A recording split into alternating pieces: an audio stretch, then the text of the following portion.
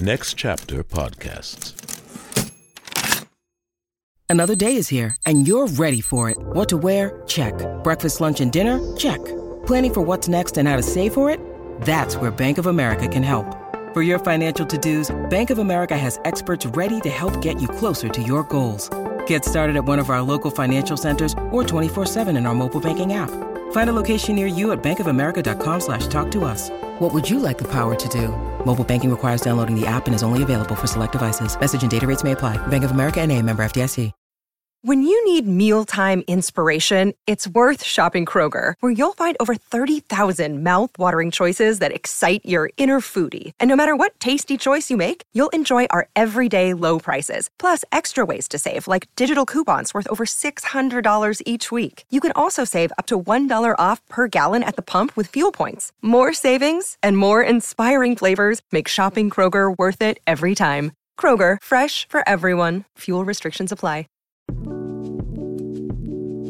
Hi, I'm Michael Goodfriend, executive producer of the Play On podcast series at Next Chapter Podcasts. My guest today is Bobby Moreno, an actor and musician who happens to be playing the title character in the Play On podcast series Henry V. His performance is gripping, unapologetic, and raw. You might even say gritty. Just like the streets of New York City, where Bobby pounds the pavement going from gig to gig, making quite a name for himself, especially for a kid from Texas. Bobby Moreno, welcome to Next Chapter Podcasts and the Play On Podcast bonus content series for Henry V. Hey, Michael, thanks for having me, man. That's some intro. I might be a little softer than what people are expecting. I'm not really that gritty in person. Well, New York isn't as gritty as it used to be, so that's in keeping with the times. Yeah, that's right. 16 handles all over the place. That's right. But how did you end up in New York? You started out in Austin, Texas. Is that right? Is that where you were born? No, I traveled quite a bit in my early life. I was born in Washington State. My dad was in the Army there, and that's where him and my mom met. And then I moved back and forth between New York and Texas for a bit until I was in junior high. That's when I moved to Austin. And I lived there, and I went to school in San Marcos for college at Texas State University. Okay. And then I came back to New York when I was like 21, and I moved in with my dad because my dad was from New York. So New York has always been a part of your life. Oh, yeah. I mean, Long Island, not the city. What part of Long Island? Elmont, right by the racetrack. What racetrack? I don't know about the racetrack. Oh, there's a racetrack out there called Belmont Racetrack where they have the Belmont Stakes. Oh, of course. Yeah. It's right over the border of Queens. It's like the first or second town into Nassau County. Did you go to the horse races? Often. That's actually a story my dad was very fond of telling. When I started school in kindergarten, he was sitting outside the classroom with me, and I was reading, and the teacher came up, and she's like, "Oh my goodness, he can read already?" My dad was like really proud. He's like, "Yeah." She's like, "What's he reading?" And I was picking horses from his racing form, and she was just like, "Oh, okay." You were his bookie. I really could pick him, and then once I started putting my own money on him, I lost every time. You see, that's like people who advise other people on like where to invest in stock market stuff and make other people rich and then end up with nothing themselves. That's right. Once the stakes were up for me, then I was a born loser. But when I was playing with other people's money. Okay. You learned how to read by betting on horses. That's right. It's just a great story. I'm just curious about this because you're what, affectionately people refer to as or call base brat, right? Like somebody who goes from base, a kid who went from base to base as a kid. No. So my dad actually dropped out of the military. Like he finished his term and then he stopped, and that's when we left. Okay. So he was not much for authority.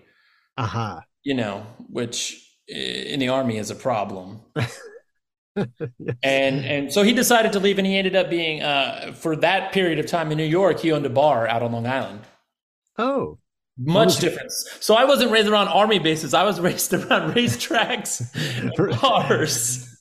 That is perfect for Henry V. Your upbringing and Henry V's sort of early days. There are a lot of parallels there. Lloyd Saw, who did the translation, me and him go way back, and I think he knows somewhat of my reputation in the theater world, which was not unlike Henry. I was a problem child for a long time, and then around the time I met my wife, I got my act together, cleaned up my act. It's amazing how marriage and children just kind of whip a young man into shape, isn't it? Yeah, it's like I'm a completely different person, and I don't regret anything from my past. I think it made me who I am, and I think the struggles in changing, a lot like Henry, like you learn a lot when you have to change yourself that dramatically in order to take on a new position in life. And it also allows you grace in moments that you might not have if everything had come so easy to you. Mm-hmm. Mm-hmm. And so I think Lloyd, I think he knew that. And I think that was one of the reasons that they had asked me originally to perform this role with them, is because it is part of my story. Like I have undergone a pretty radical transformation in the past decade. So you say that you and Lloyd go way back. Lloyd Saw, the translator of Henry V. Where did that relationship begin and how? At EST. What is EST? Oh, EST is Ensemble Studio Theater. So it's this membership theater in Hell's Kitchen and home to a bunch of wonderful writers and directors and actors. And that's pretty much where I started my off-Broadway career. I did my first show there was, I think, in 07 or 08 as part of their marathon that they used to do every year. Now it might be biannual. I'm not sure. Everything's a little wonky coming back from the pandemic. But that was my home base. Mm-hmm. And I was able to do a couple of really wonderful shows there. In fact, most of the people in my band, we all met at EST. Some of them who are in Henry, Steve Boyer, Jeff Beal, are in the band. And so it was just my home base, and it was someplace that I grew up as an artist, but also, had my share of troubles and had my share of rowdy stories and what have you. Probably not fit for podcast. Oh, wait a minute. No, we just put that nice E for explicit on the key, the tab, whatever you want to call it, whatever young folk today are calling those things that you press on in order to hear your audio. We put an E there so you can tell us anything you want. Take us to Eastcheap, my friend. This is Michael Goodfriend, executive producer of the Play On podcast series. I hope you're enjoying this conversation with the creatives behind the scenes. To listen to the full interview, join the Play On supporting cast for just $5 a month, which by the time you hear this might be less than you'll pay for a gallon of gas. You'll get in-depth interviews featuring some of the most brilliant artists working today. You'll also enjoy ad-free episodes of the Play On podcast series. Subscribe today for $5 a month. Join the cast. Go to ncpodcast.com and sign up today. Thanks for listening.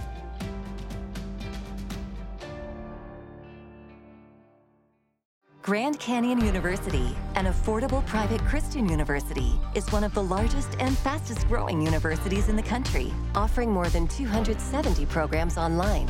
In addition to federal grants and aid, GCU's online students received nearly $130 million in institutional scholarships in 2022.